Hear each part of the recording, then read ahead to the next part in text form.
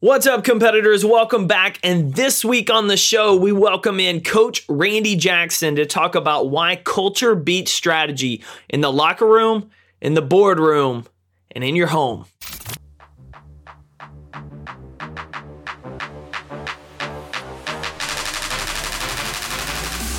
Every day is a competition against your pride, comfort zone, fear, complacency, snooze alarms, bad habits, bad relationships, and more.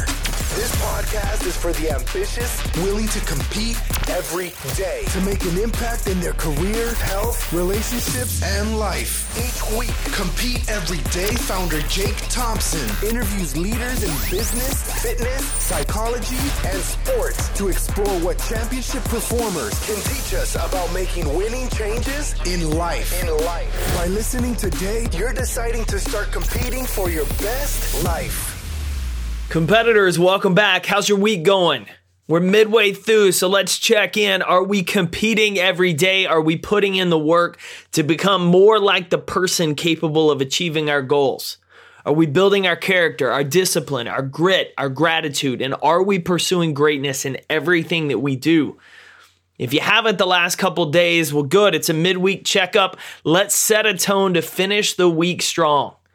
I'm excited to welcome into the show today high school football coach Randy Jackson of North Forney High School as we talk about why culture defeats strategy. This is a high school coach that knows about winning and turning programs around. In 2010, he was the 4A Texas Coach of the Year. He was the Dallas Morning News Coach of the Year. And then in 2015, he was the DFW Tom Landry Award winner. He's written his own book, Culture Defeats Strategy, and we get into the weeds today talking about leadership development. We use the references of the work that he does with high schoolers and football players using the sport to build them for life, but how those same lessons can be translated to all of us, regardless of whether we play football, whether we ever played football, and even if we're just grown adults trying to be better leaders that make bigger impacts in our homes and in our organizations. So today's conversation is going to dive into that. As always, if you want to get in touch with the show, be sure to shoot us an email to podcast@competeeveryday.com. I read everything that comes in. I love hearing from you guys. I love interacting and just getting to know you. So if you haven't said hi yet, do me a favor. If you're driving, wait till you get off the road, but shoot me a quick email, podcast@competeeveryday.com. Put in the subject line, I compete. Let me know you heard it here. You just want to say hi so I can get to know you. Now, let's get after the show and welcome Coach Jackson. Coach, good afternoon. Welcome to the show.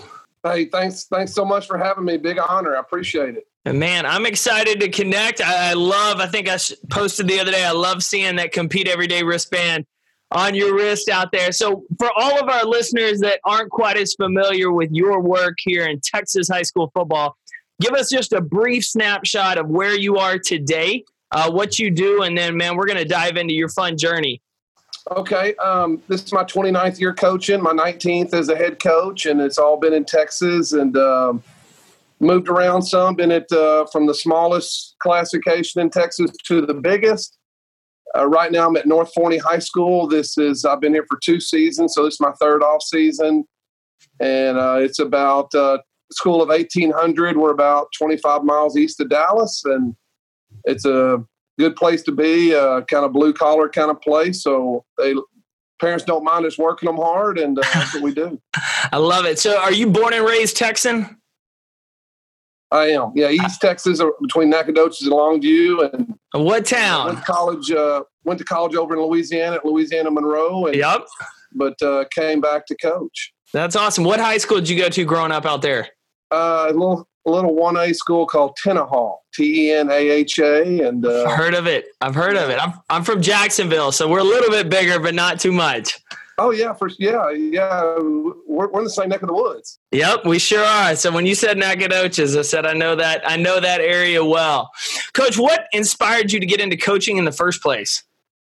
It was pretty easy for me. In a little town like Tenaha, I mean, sports is the universe, right? And so played every sport you could play. My dad was head football and head basketball coach. And, really in the 80s, that's just what you did. I mean, and it's still that way some, but I mean, just back when I was growing up, there just really wasn't much else to do, and other than hunt and fish, I guess, out there. And I was just a sports guy, and so just wanted to keep.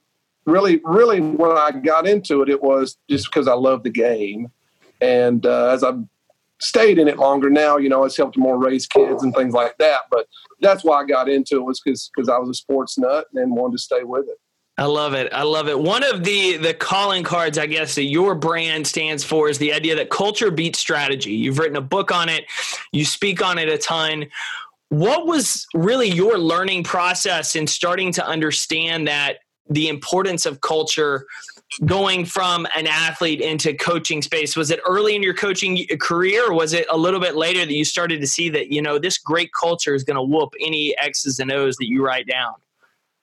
I think I just kind of stumbled upon it, and I started in 1999, and, I was always one of those, I felt like, enjoyed talking to my team and things like that. But my first big head coaching job was in 2010 in Mesquite, which is just east of Dallas. And the last 2 years I had been 1-19, and we were picked 9th out of a 9-team district. And I really took the job because it was a big pay raise, and I was going to get to go to a bigger school. And, honestly, so I wasn't like feeling like we were going to shock the world or anything like that. So I just thought, okay, I'm going to really pour into these kids, and even if we don't have a good season, I'm going to help shape them be better men.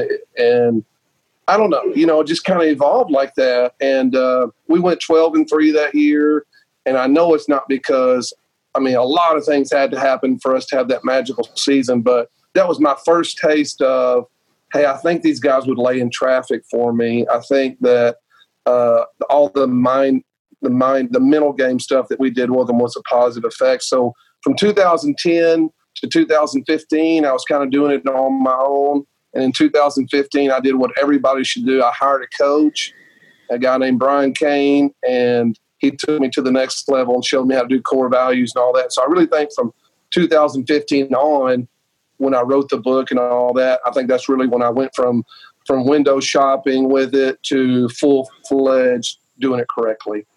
I love that. And so one of the things I want to hit on that is you've gone into some different situations where the teams haven't had the winning streak, that it's not like you're stepping in into a team that's automatically winning titles.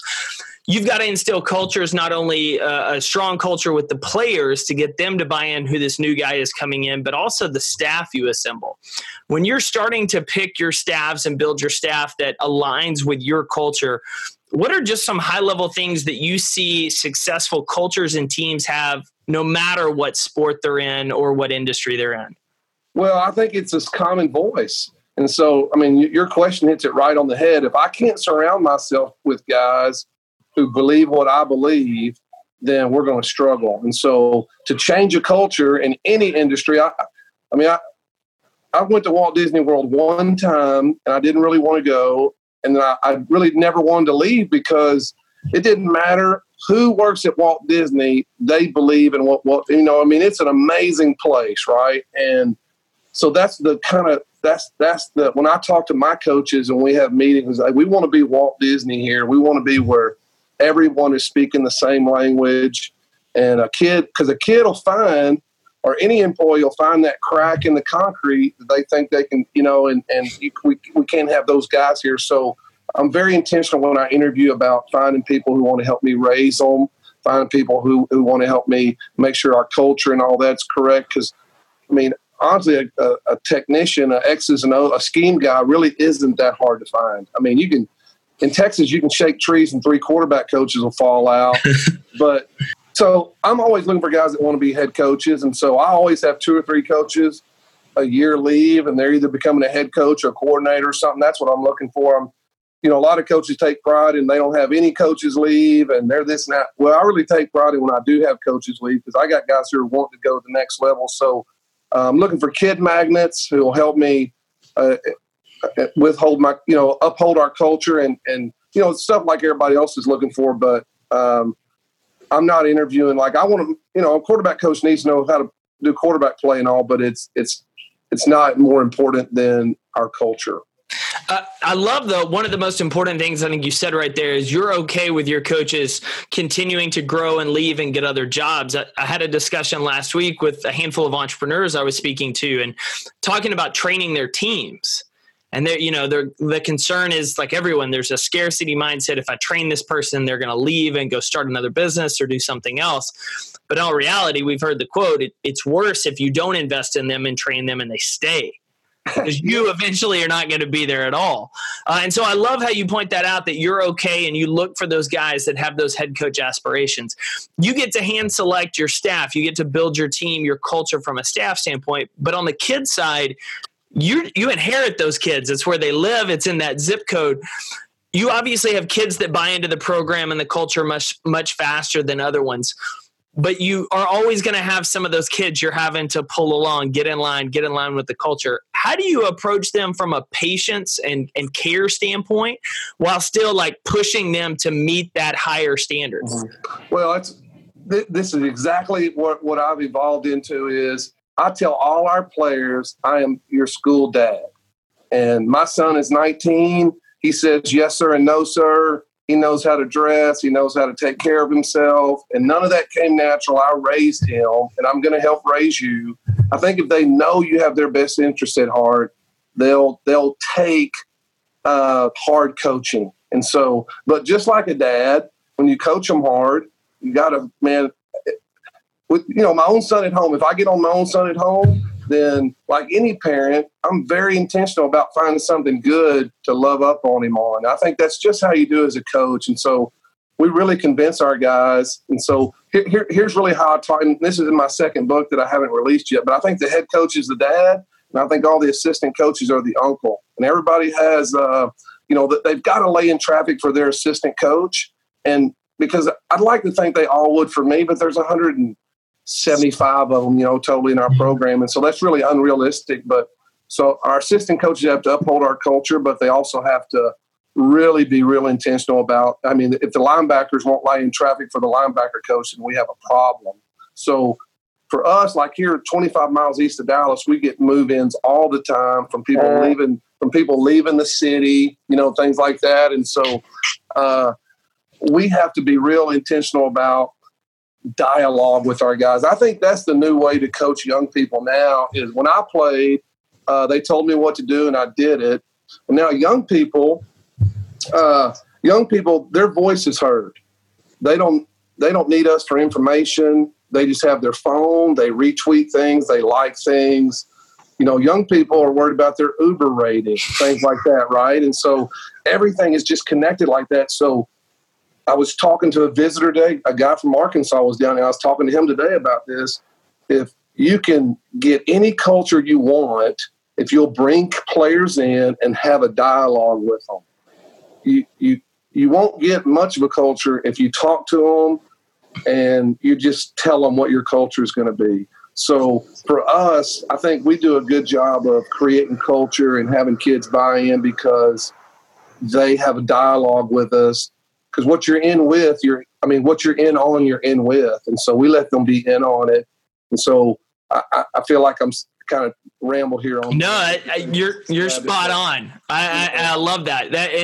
We had earlier this season, we had Kurt Traylor from Tyler Lee on the show, who I had the opportunity to play up.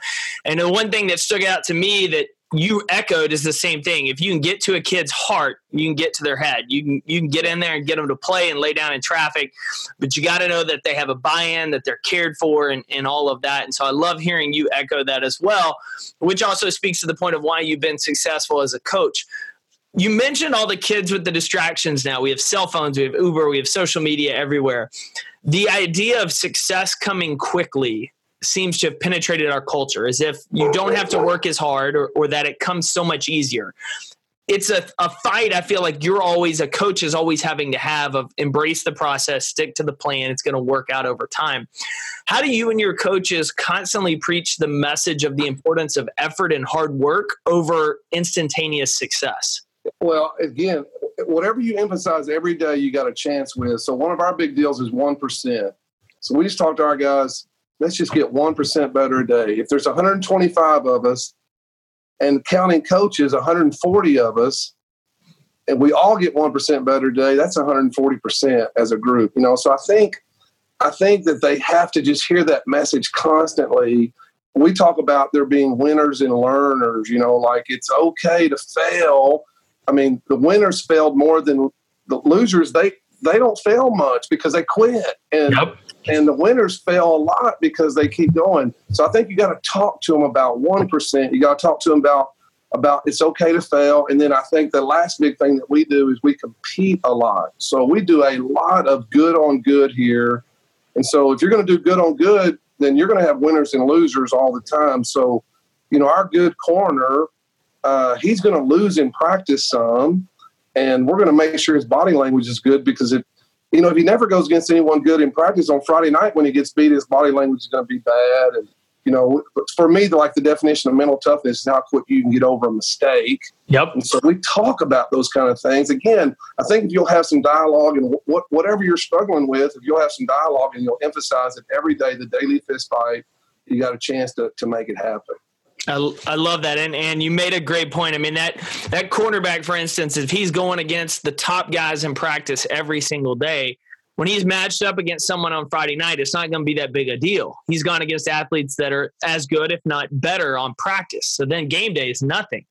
And so I love that preparing. There was a quote last week that we did a blog post around that Gino Auriemma of UConn talked about. And he said that not every kid deserves a championship because not every kid prepares for it. And the reason our player this year, star player, is so calm and collected in games is because she's prepared for it every single day, October through March, that this is just a game for her. Like, she's prepared, she's ready for the moment, whereas the person across for them, they haven't gone against people quite as good as they are. They've taken it a little bit easier in practice, and so they're nervous. And so I love how you echo that point of let's get better. Where can we learn? Where can we grow and put ourselves in more difficult situations, preparing for the moment so that the moment's easy when we get there? Yeah. Well, whatever you don't practice, you're going to struggle with. And so, yeah, we're big believers that, and it pays to be a winner, so we're going to compete in practice. We're going to let the guys win. We got 12 shower heads for 125 guys, and the guys who win, they get to go shower first. Whatever you can do to just stress that culture of winning. But again, the guys who lose, sorry. You're good. The guys who lose, you can't let it be the end of the world or anything. Now we just got to go compete again. And again, it's just a daily thing, I think, where it's, we don't let kids make fun of other kids when they get beat, those kind of things. It's just, let's go, next play, so what, next play. I love that, because that's how you create that healthy competition and that ability to rebound from failure, that resilience that those kids are going to need, whether they ever play it down after high school or not, because those are the skills that we obviously all need in life to succeed. Coach, if someone wants to check out your book, learn more about Culture Defeat Strategy, as well as keep an eye when your new book comes out, where's the best place to find you online? I've got a website called CoachRandyJackson.com. But there's really not, there's a bunch of stuff on there, but basically it's a place to buy a book. Of course, Amazon, you can buy it on Amazon too. But Twitter's really my main social media, and that is Coach Jackson TPW. And so Twitter is my way of putting stuff out that we do in practice every day and things like that. I think Twitter's a great growth mindset place for leaders and of any industry. But, man, it seems like coaches get on there and really share a lot of things. And so, so CoachRandyJackson.com, and then Twitter's great also. I would agree. I don't think I've met a ball coach that isn't on the platform yet. So, Coach, thanks for joining the show this week. Hey, thanks so much. It was a lot of fun, great questions, and you do a great job with your podcast. I listen all the time, and it was a big honor to be here. Thank you for tuning into another episode of the Compete Everyday Podcast. Visit CompeteEverydayPodcast.com to learn how you can get connected with other everyday competitors, contact the show, and find resources to help compete for your best life.